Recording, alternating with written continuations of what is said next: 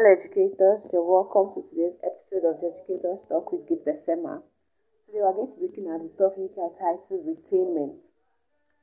One thing every learner should understand at the beginning of their learning stage is that retainment involves regular efforts. The ability for any learner to retain a material involves the involves a regular effort of the learner to keep revisiting such material. Regular exposure to needed materials will bring about retainment. Retainment is not a one time thing, it does not happen at once. It involves continuous effort, repetition, looking at it, keep looking at it, keep going back to it, keep going back to it, and eventually it becomes a part of the person. Retainment is just like creating new habits, forming new habits. You don't do something one day and call it your habit. It's not possible. It is what you do over time, repeatedly, that becomes an habit. Waking up by 5 a.m. once in a week does not necessarily mean that person is an early riser. Or waking up by 5 a.m. once in a month does not explain that, does not make the person an early riser. It is when such a person do that repeatedly, when you keep waking up at 5 a.m. every day to do some particular task, that's when we know that it has become part of this person to wake up by 5 a.m. every day. And what that person do waking up by that time can be seen as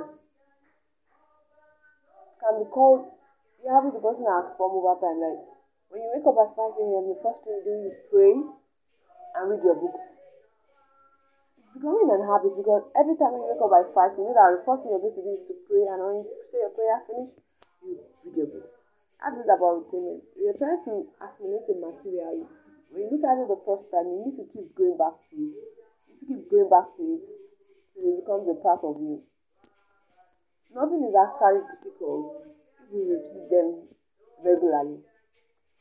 Nothing is difficult if you revisit them regularly. No material is difficult to retain if you are able to visit them regularly. And when we're going to revisit them, we need to visit them with an open mind. One thing that has affected so many learners these days is the fact that most of them don't have an open mind towards the materials they need to learn. There is this mindset and mentality, probably from outsiders, that they've heard that a particular thing is difficult. And having difficult difficulty mindset towards a particular material will hinder the ability for such learner to retain the material as it ought to be retained. The state of the mind is also important in retainment. If the mind of the learner is not in line, if the mind of the learner is negative towards such materials, it will be difficult to retain it, even if you look at it consistently and repeatedly also. That is why sometimes some educators simplify things for learners, and yet those learners don't get it. This is not because the educators have not been able to teach, but because the learner has formed a wall in his mind that this thing is difficult and he or she can't understand it. That is the major issue we're having in the educational system, especially here in Nigeria. Most of the learners come with a mindset that these are difficult. The topics, everything that they just come with the mindset that it's actually difficult. So they find it difficult to even retain the material, the information learned. So one way we can actually help these educators in a time like this, so as to see education in the next generation, quality education in the next generation rather. How we can help these learners is at every point in time, we need to make them understand that nothing is actually difficult and nothing can actually stop a person from learning.